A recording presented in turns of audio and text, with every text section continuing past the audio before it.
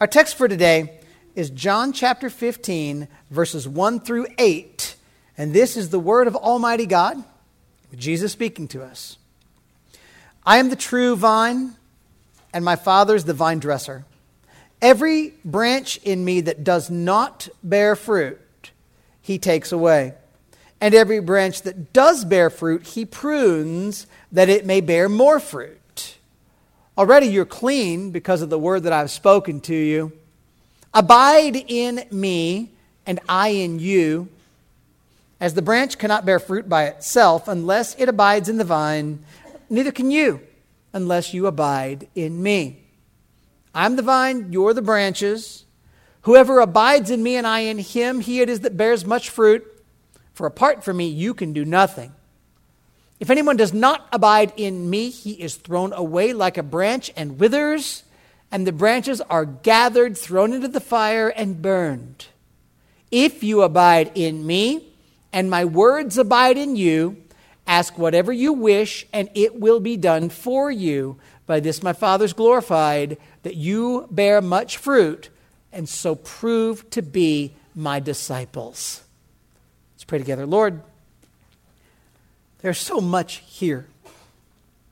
Help us to get there clearly, and to again further and further surrender ourselves to you, resting in grace, bearing fruit by your power. We pray it in Jesus' name. Amen. And you can be seated.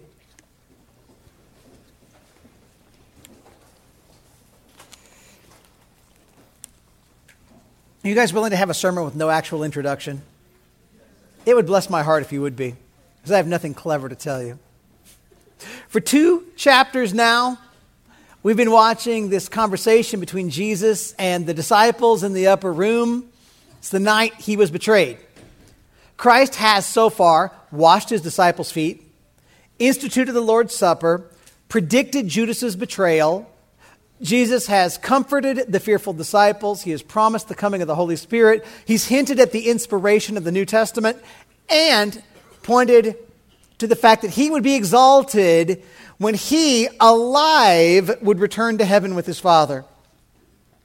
But this is so great. At the end of 14, the Savior said, "Rise, let us go from here."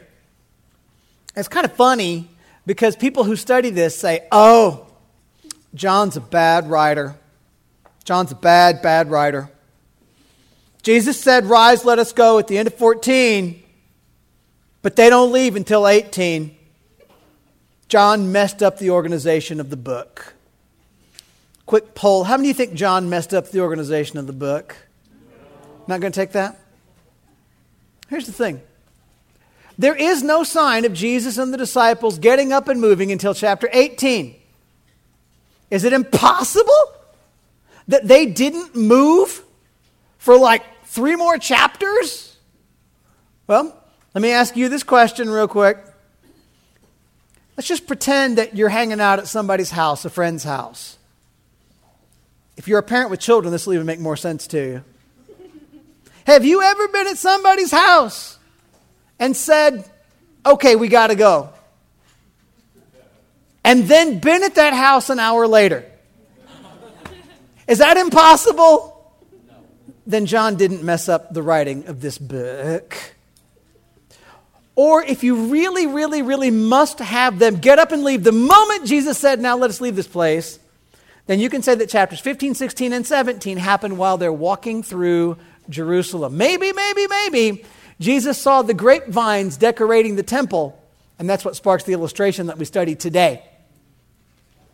Well, whether we're still in the upper room or whether we're walking the nighttime streets of Jerusalem, let's join the Savior. We're going to find 5 points as Jesus says to us, "I am the true vine." So let's get going. Point number 1, center all on Jesus. This is the majority of the sermon. Center all on Jesus. Verses 1 and 2, Jesus says, "I'm the true vine, my Father's the vine dresser. Every branch in me that does not bear fruit, he takes away. And every branch that does bear fruit, he prunes that it may bear more fruit." Now, good teachers use figures of speech. You read the Gospels and you're going to see Jesus use sarcasm, allegory, parables, hyperbole. Here, as you get the seventh major I am statement in John, Jesus uses a pretty simple metaphor to depict for us who he is, who the Father is, and how the Father responds to the two different groups that exist in humanity. Already through John's Gospel, Jesus has called himself the bread of life, the light of the world, the door, the good shepherd, the resurrection and the life, the way, the truth, and the life. And now the seventh I am statement, Jesus says, I am the true vine. Now, we're going to talk about Jesus being the true vine, but let's actually look at what we see Jesus say about others first. If Jesus is the true vine, the Father is the vine dresser, the gardener. The Father is tending the work of Jesus. The Father is overseeing, bringing the work of Jesus to pass. Verse 2, there are two kinds of people in this metaphor because there are two kinds of people in the world. There are those who do not bear fruit and those who do. The ones who are fruitless, the Father will take them away. A good gardener will not let a dead branch cling to the vine and do damage, right? He'll cut it off. He'll throw it away. But the branches that bear fruit, they're going to be pruned by the Father, shaped and clipped and moved and grown, maybe tied in the right spot so they can bear even more fruit. And as we go through the rest of the passage today, all those characters are going to show up. The fruitful branches are verses 3 and 5. The fruitless, unfruitful branches, verse 6. And we see the Father being glorified in verses 7 and 8. But since we're going to see the fruitful, the fruitless, and the Father coming up, that just hit me that that's alliterated. I didn't know that. We're going to see that in the verses to come. Let's focus on one part of this picture in this section today. Jesus says, I am the true vine. Now, you guys understand, don't you, that's a metaphor? Jesus does not tell us he's growing from the ground, and Jesus has not sprouted leaves. But something about the picture of a vine is important. Now, here's where we pause the general sermonic flow. We're going to do theology again. Are you guys okay with it? Okay, well, let me talk to you. I want you to think here about where do you see vines in a metaphor used in the Bible? If you were the disciples in the upper room, you know your Old Testament very well. That was the Bible you had. Do we ever see vines or a vine or a vineyard as a metaphorical teaching for the fruitful and the fruitless in the Old Testament? Psalm 80, verses 8 to 12. Listen to the word of God. You brought a vine out of Egypt. You drove out the nations and planted it. You cleared the ground for it. It took deep root and filled the land. The mountains were covered with its shade, the mighty cedars with its branches. It sent out its branches to the sea and its shoots to the river. Why then have you broken down its walls so that all who pass along the way pluck its fruit? Or try this one on for size, Isaiah 5, verses 1 to 7. God says, let me sing for my beloved my love song concerning his vineyard. My beloved had a vineyard on a very fertile hill. He dug it and cleared it of stones and planted it with choice vines. He built a watchtower in the midst of it and hewed out a wine vat in it. And he looked for it to yield grapes, but it yielded wild grapes. Bitter, yucky, nasty grapes. And now, O inhabitants of Jerusalem and men of Judah, judge between me and my vineyard. What more was there to do for my vineyard that I have not done in it? When I looked for it to yield grapes, why did it yield wild grapes? And now I'll tell you what I will do to my vineyard. I will remove its hedge and it shall be devoured. I will break down its wall, and it shall be trampled down. I will make it a waste. It shall not be pruned or hoed, and briars and thorns shall grow up. I will also command the clouds that they rain no rain upon it. For the vineyard of the Lord of hosts is the house of Israel, and the men of Judah are his pleasant planting. And he looked for justice, but behold bloodshed, for righteousness, but behold an outcry. Or Jeremiah 2:21. Yet I planted you, a choice vine, holy, of pure seed. How then have you turned degenerate and become a wild vine? There are many more passages like these I could read for you in the Old Testament. God regularly in the Old Testament speaks of the nation of Israel as a vine. It's a vine that God carefully planted, that God tended, but which did not bear fruit. When God allowed Israel to go into exile for their sins, he spoke of it as allowing the wild beast to trample the vine. When God cast his own judgment down on his people for their rebellion, he speaks of it like burning fruitless branches.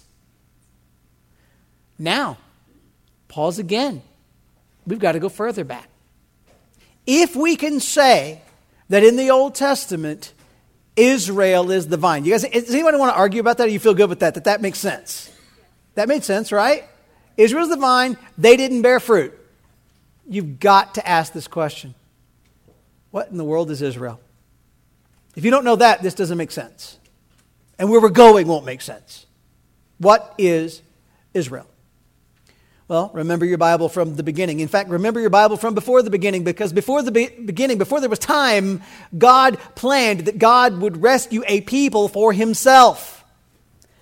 After mankind fell in the garden, God then promised a Savior is going to come. And eventually God chose a man, Abram, and he entered into a covenant relationship with Abram. The covenant that God made with Abram has two sides to it. I've heard people argue that there may be two covenants, but I will say it's a covenant with two sides, two pieces or parts to it. On the one hand, the covenant with Abram is a covenant based on works. Did you know that? It's a covenant based on good works. If Abram and his descendants will obey the commands of God, they will receive from God blessing, offspring, land, and dominion.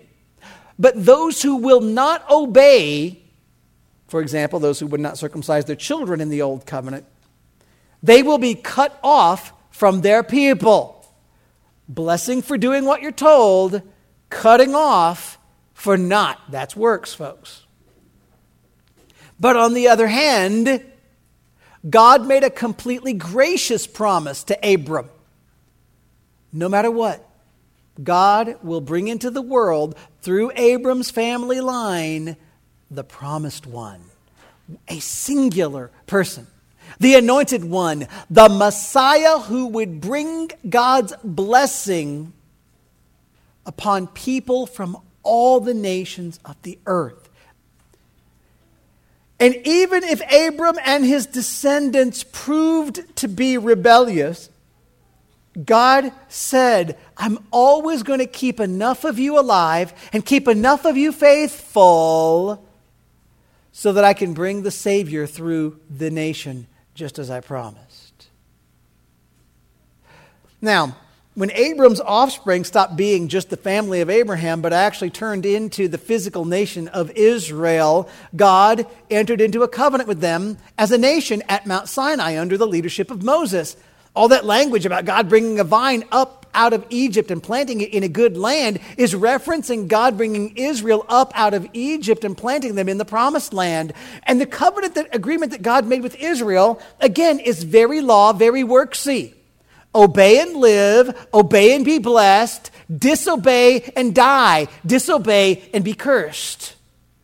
But still, set inside that law is the promise being carried forward of a covenant of grace to be fulfilled in the person of God's promised Savior. God said, obey, dear nation, so I don't have to judge you. Obey, dear nation, because I will bring the Savior through you. Israel is the nation that carries that promise and is under that covenant. And inside Israel is what Romans calls the true Israel of God, the actually saved faithful inside the nation. Because not all the nation was faithful and not all the nation was saved. With me so far? All that background matters. Hear the words of Jesus now. Think about this and see if this rings a bell all of a sudden. Jesus looks at you and says, I am the true vine. Do you see some weight here that maybe you didn't see before? D.A. Carson says this: most remarkable is the fact that whenever historic Israel is referred to under this figure, it's the vine's failure to produce good fruit that is emphasized along with the corresponding threat of God's judgment on the nation. Now, in contrast to such failure, Jesus claims, I am the true vine.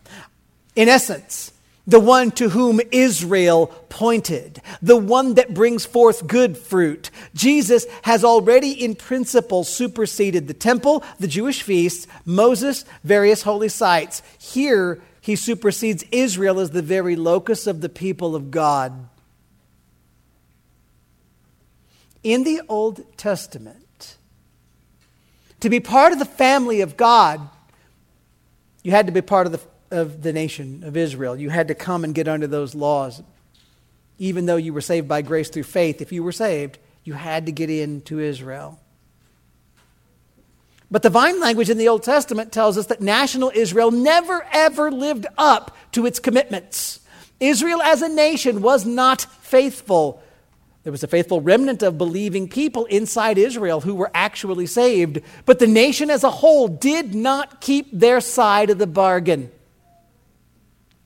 When Jesus says, I am the true vine, he lets us know that he has succeeded where Israel failed. Jesus is the true Israel. Jesus is the reality to which Israel as a nation pointed. If you want to know God, you have to be in Jesus, in relationship with Jesus. Now you might say to me, Travis, that's a pretty big grab you're making. So let's ask the question, do the gospel writers present Jesus as the fulfillment of the foil to Israel, the true Israel, the antitype of which Israel's a type, if you will? Use whatever words you want. I'm not trying to make I'm not scheming at you here. Is Jesus the one to whom Israel points, at least? Well, think about 5 things that happen in Exodus. Israel is in Egypt, right? He was threatened by a king who wanted to slaughter the children. Remember that? God led Israel out and back into their land. There was a miracle in the water as God parted the sea and led the people across visibly. You could see God at the water. There were 40 years of wandering in the wilderness, including moral failing connected to food. That might have been 6 things. All those things make sense? Now just think with me about Matthew chapters 2 through 4. Jesus as a child is carried by his parents where? To Egypt. Why did he have to go to Egypt? Because they were escaping an evil king who was slaughtering innocent children. God brought Jesus back out of Egypt into the promised land. At Jesus' baptism at the beginning of his ministry in Matthew 3, we see a miracle in the water as the presence of God visibly descends upon the Savior. Then Jesus spends 40 days in the wilderness facing temptation from the devil, including a temptation based on food. Do you see some parallels? The difference, of course, is this. Jesus perfectly succeeded where national Israel failed. In the Gospel according to John, if you were just limiting us there, John has spent a lot of time showing us that Jesus is greater than the old covenant. He's greater than the system Israel was under. When Jesus turned the water into wine in chapter 2 using ceremonial water jars, he was hinting at the fact that something greater, bigger, better than the old system was on the way. In fact, it had arrived. When Jesus cleansed the temple in John chapter 2 and told the Jews, "You destroyed this temple, I will build it in 3 days. I'll raise it up in 3 days." Jesus was telling them, though they didn't understand, that his own body is the replacement for the temple and the temple system. From chapters 5 through 10, you see Jesus repeatedly contrasted with and superior to the Jewish festivals. You even see Jesus as the God to whom the festivals point. When Jesus says, "I'm the true vine," he's letting us know he is the true Israel of God, and the true Israel of God is only those who are connected to him. He's the fulfillment of all of God's promises. He's the one to whom you must be connected if you want life in God. He's the one who accomplishes all the things that God has promised. He's the one who is the focus and the purpose of all of God's promises. Physical national Israel contained inside of it a remnant of true believers. But Jesus is the actual true Israel who saves all believers, Old Testament and New. Now, for clarity's sake, for some of you nerds, I am not proposing here what is sometimes called replacement theology. I'm not saying, oh, look, the church just replaced Israel. The church in Christ, including Gentiles, is grafted into the tree, which is the true Israel of God, as Paul tells us in Romans. I will tell you that digging into that can of worms is way further than we need to try to go to this morning. So, let's just pause for a second now that we're done pausing. I don't know, was that fun or did I just kill you? Make sure we're all right. All right. Now, you say, for some of you, you're going, okay, Israel, what? Let me remind you of the point. What's the point here? Center all on Jesus. Jesus is at the center of all of God's plans and all of God's promises. If you want to know God, you've got to know Jesus.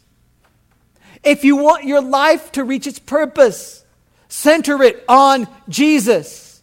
If you want to understand the Bible, read it centered on Jesus. Because even something as significant as the nation of Israel is foreshadowing and bringing Jesus. If Jesus is the true vine, then everything we are and everything we do is about Jesus. Let's see that as we go forward in the passage. Point number 2. What's a good simple point for the gospel according to John? Any kids have any idea what the next point ought to be? Believe in Jesus. Okay, let's make point 2, believe in Jesus. Look at verse 3. Already you're clean because of the word that I've spoken to you. Now remember way back here at the beginning, Jesus is like, there's 2 kinds of branches, the fruitless, the fruitful, and the fruitless are getting burned. With all that talk, the disciples might have wondered if Jesus was threatening them to cut them off and throw them away. But that's not what the Savior was up to. Instead, Jesus is giving these guys assurances. If you're connected to him, you're going to be the fruitful branches. And Jesus tells the disciples, hey, you guys are already clean.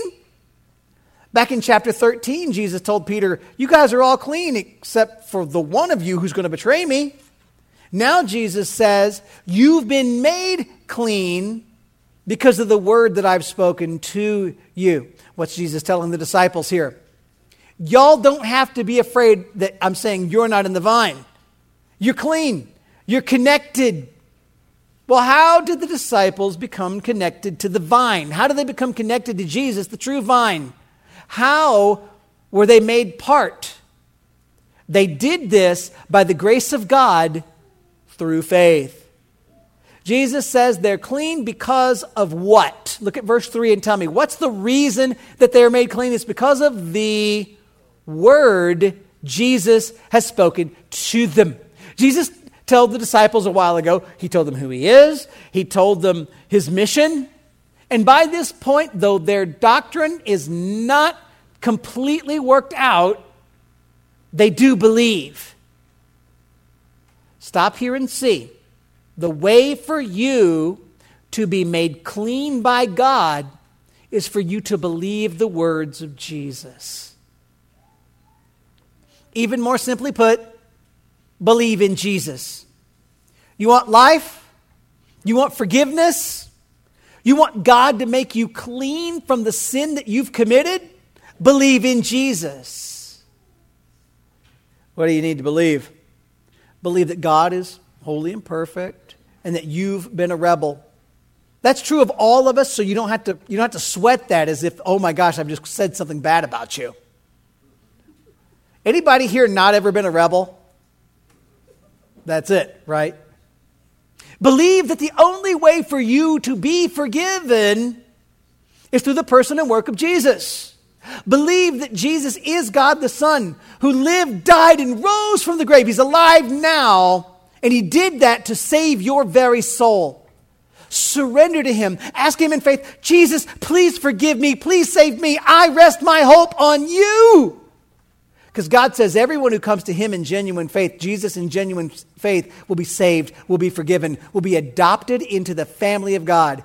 I urge you, if you've never done so, if you've never let go, if you've never trusted, believe in Jesus and you will be saved.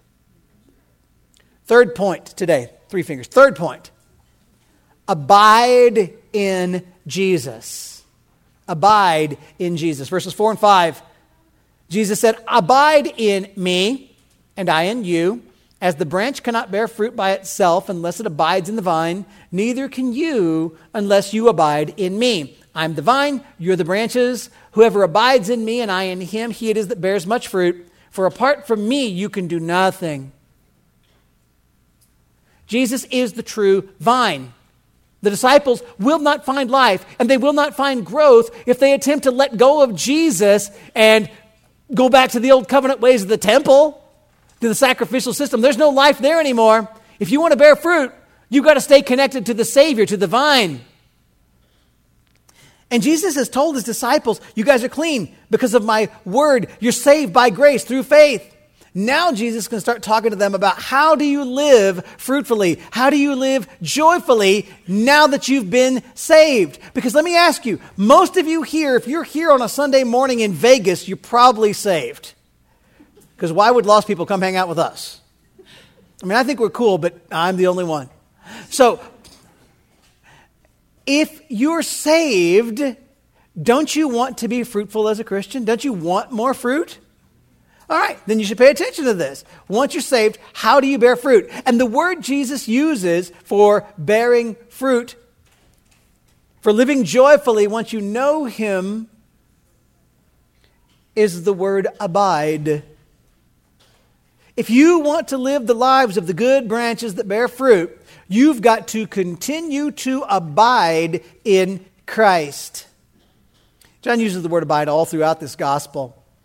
And in very simple terms, the word abide means to remain, to stay, maybe to make your home somewhere. It means you live here, you don't leave here. Now, sometimes John uses abide for staying in a place overnight.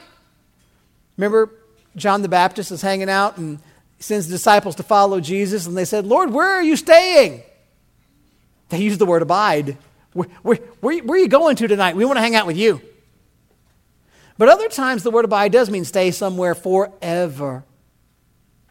If Jesus is the vine, we as branches connected to the vine want to remain in contact, because no branch can bear fruit if it lets go of the vine and tries to go about fruit bearing on its own.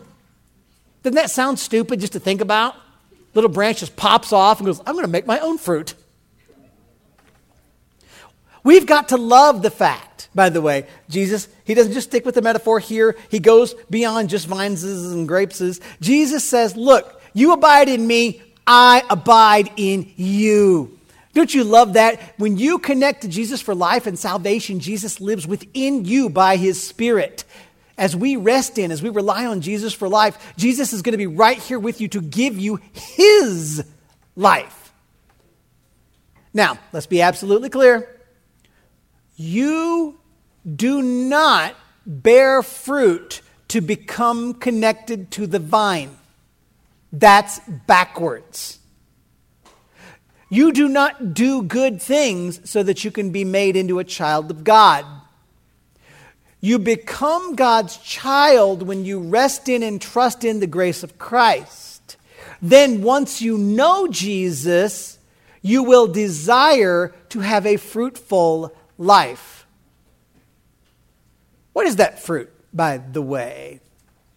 The fruit we're to bear is the fruit of faithfulness. Galatians would tell you that the fruit of the Spirit of God is love, joy, peace, patience, kindness, goodness, faithfulness, gentleness, and self-control. Right? Did any of you grow up in a Sunday school era where you learned the song, "The Fruit of the Spirit's Not a Coconut"? Anybody? Yeah. Thank you. Okay, I feel better. If that's in your head now, bless your heart. That's a gift from me. Bottom line is, fruit's not about, oh, look how successful I am. Look at the big ministry I've built. Fruit is about loving God and loving your brothers and sisters in Christ. It's about growing in your faith. It's about sharing the gospel with the lost. It's about living out what God has made you to be.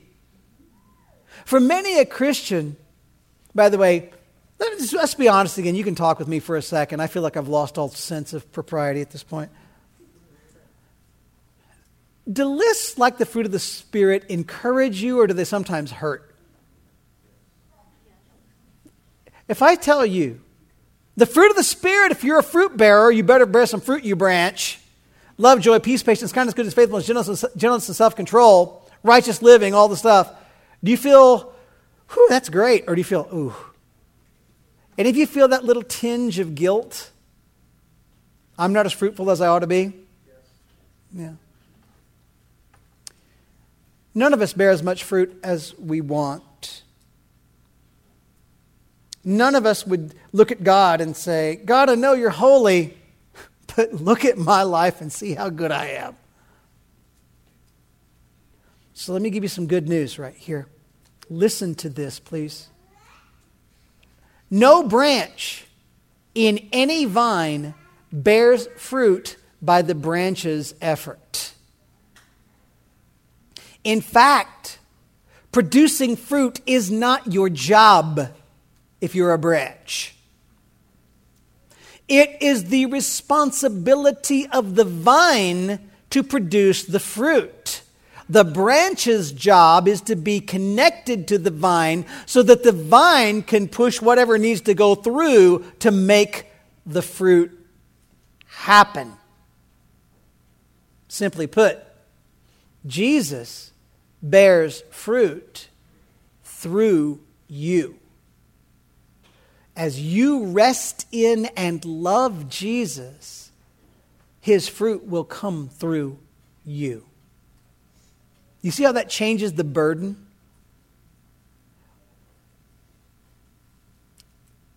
What's your job? Cling to Jesus. The alternative side of this is that if we live disconnected from the Lord, our fruitfulness will fade.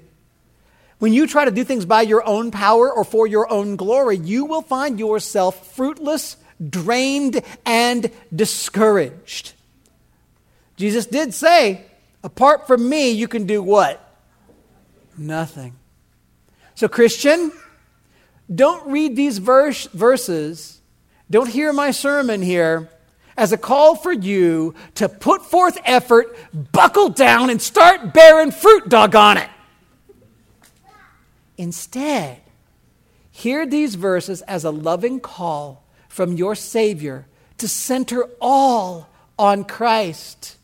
Rearrange your life so that your all is focused on loving Jesus, knowing Jesus, worshiping Jesus, resting in Jesus, abiding in Jesus, because fruit comes when you love Jesus, not because you're strong.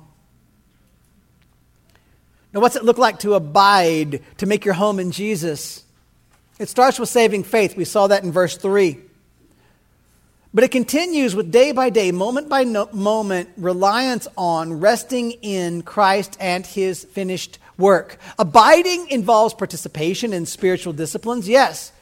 Scripture reading, prayer, fellowship, worship, evangelism, yeah, that helps you to abide in Christ. The means of grace like Lord's Supper, gathered worship, Christian encouragement, accountability, prayer, sitting under the preached word, doing the prayer meeting stuff that we're going to be doing here in a couple of weeks. Those things they're good for your soul and they help you abide. But as I wrap up this call to abide in Christ, I've got to say this again. Abiding is resting and remaining.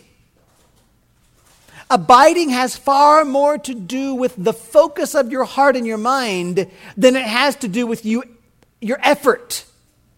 Look to Jesus, love Him, remember Him, and not just during church and not just during prayer time. Some of you may only think about Jesus and may only pray when someone says, let us pray. That's not abiding. Cling to Jesus as to the air you breathe. Stay close to Jesus like you would stay close to water in the desert. Make everything you are about the Savior who rescued you, and you will see your life change. You will see fruit that comes out of your life by the power and the work of the Savior. Yes, we are His workmanship, created for good works. Paul says that in Ephesians 2:10. But those good works, for them to be valid good works, to be God-honoring good works, they've got to be the fruit of your connection to Christ, not some act of your own self-righteous effort. So start with your heart. Is your heart abiding in Christ? Is your soul nourished by grace? Do you swim in the kindness and the love of the Lord? If so, then your life will inevitably be marked by things that come out of you, things that magnify the Lord, things that bless others in the church, things that God calls fruit. You might say, now Travis, are you saying, oh, just be passive. Let go and let God. It doesn't matter if I bear fruit or not. That is not what I'm saying. In fact, Jesus makes it abundantly clear that fruitlessness is not an option. Look at point number 4. I'm going to call this believe in the judgment of God. Believe in the judgment of God. Verse 6. If anyone does not abide in me, he is thrown away like a branch and withers, and the branches are gathered, thrown into the fire, and burned. That should make your ears perk up. Now, let me remind you from what we've already seen all through this gospel, He's clear. No true believer can lose salvation that he or she has. You get that, right? If you know Jesus, you will stay with Jesus. You may have bad seasons, but you will never, ever fall away and remain away. So this verse is not about a true believer, a true branch somehow failing to bear fruit and being cut off because, you didn't bear enough. Remembering that Jesus is the vine, the true vine, the vine that Israel failed to be, we can understand that the people that think that they're going to be part of God's people but who have no relationship with Jesus, they're going to be dead branches. If you read Galatians, you read Hebrews, you understand that there is no salvation for anybody apart from Jesus. But you can add in the fact that people whose lives show no love for God, people whose lives show no hunger for the word, no interest in the church, no willingness to repent of sin, these are branches that are not connected to the vine. They're dead, and they will be cut down, bundled up, and burned. Jesus is showing us here that the judgment of his Father is a very real thing. In verse 2, he said fruitless branches are taken away. Here in verse 6, he says they're burned. All who refuse the grace of God in Jesus Christ will face the true judgment of God, and that judgment is terrifying. It's the judgment rightly earned by any person who's committed an offense against a God of infinite perfection. It's an infinite punishment, the just penalty for sin. So believe in the judgment of God. Let it cause you to run to Jesus for mercy if you don't yet know Jesus. And if you do know Jesus, let the judgment of God call you to thank him for grace and to glorify him out of gratitude for what he's done for you. And then point 5. Glorify God in Jesus. Look at 7 and 8. If you abide in me and my words abide in you, ask whatever you wish and it will be done for you. By this my Father is glorified, that you bear much fruit and so prove to be my disciples. And this last, and I'm going to make this brief, we see Jesus point to the Father, the gardener, the vine dresser. There's a way that you and I, Christians, can be a part of God the Son glorifying God the Father, which is, by the way, the very reason God made you in the first place, that you could be a part of God the Son glorifying God the Father. It's your life purpose. As verse 7 opens, Jesus is clear again. He's talking about the people who are branches that are connected to the vine. We abide in Jesus. The only emphasis change in verse 7 is the fact that when you abide in Jesus, the words of Jesus abide in you. If you love Jesus, you love Jesus' word. If you love Jesus, you will learn to love the Holy Scriptures. You don't like the Bible, you don't like Jesus. And if you abide in Jesus, if you love God's word, you're going to be able to ask God for what you desire in prayer, and it's going to be done. Jesus said something almost identical to this in chapter 14, verses 13 and 14. Back in 14, he said, whatever you ask in my name, this I will do, that the Father may be glorified in the Son. If you ask me anything in my name, I will do it.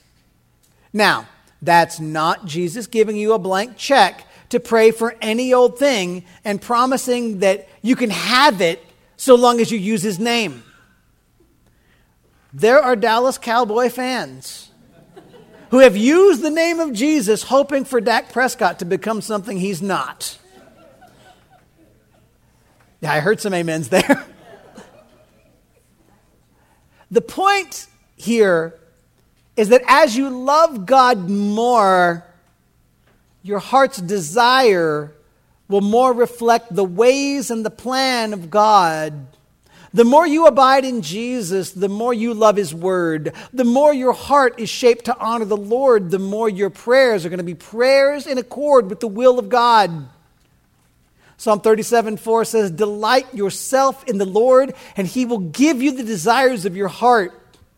As you delight in the Lord, your heart will change to want him and his glory more. The more your delight is in the Lord, the more your prayers will be for what most glorifies the Lord. The more your prayers are for what most glorifies the Lord, the more you will find your prayers answered in Jesus. Glorify God, therefore, in Jesus. Once you know Jesus, love him, bear fruit, And in bearing fruit, you will show that you are his disciples. And in being a true disciple of Jesus, you bring honor to God the Father through the gracious work of God the Son in your life. Remember, dear friends, the bottom line reason for you to exist is for the glory of God. And when you glorify God, your heart gets the joy of being what you were created to be. So what we're talking about here today is God's plan that will result in your highest joy. It involves believing in Jesus, abiding in Jesus, believing in God's judgment, and glorifying the Father. But you know what it's all about, most of all? If you want joy, it involves you centering your life, yourself, your all on Jesus. Rest in Jesus. Make your home in Jesus. Abiding in Christ is the only way for you to have true life and true joy. Let's pray together. Lord God, I thank you for your word. I thank you for teaching us how we can have life and joy abiding in Christ. Now, Lord, help us to do so. Help us to abide. Help us to rest. Help us to say that everything is about Jesus. And God, for anyone here who doesn't know you, help them run to Jesus for life. It's in his holy name we pray. Amen.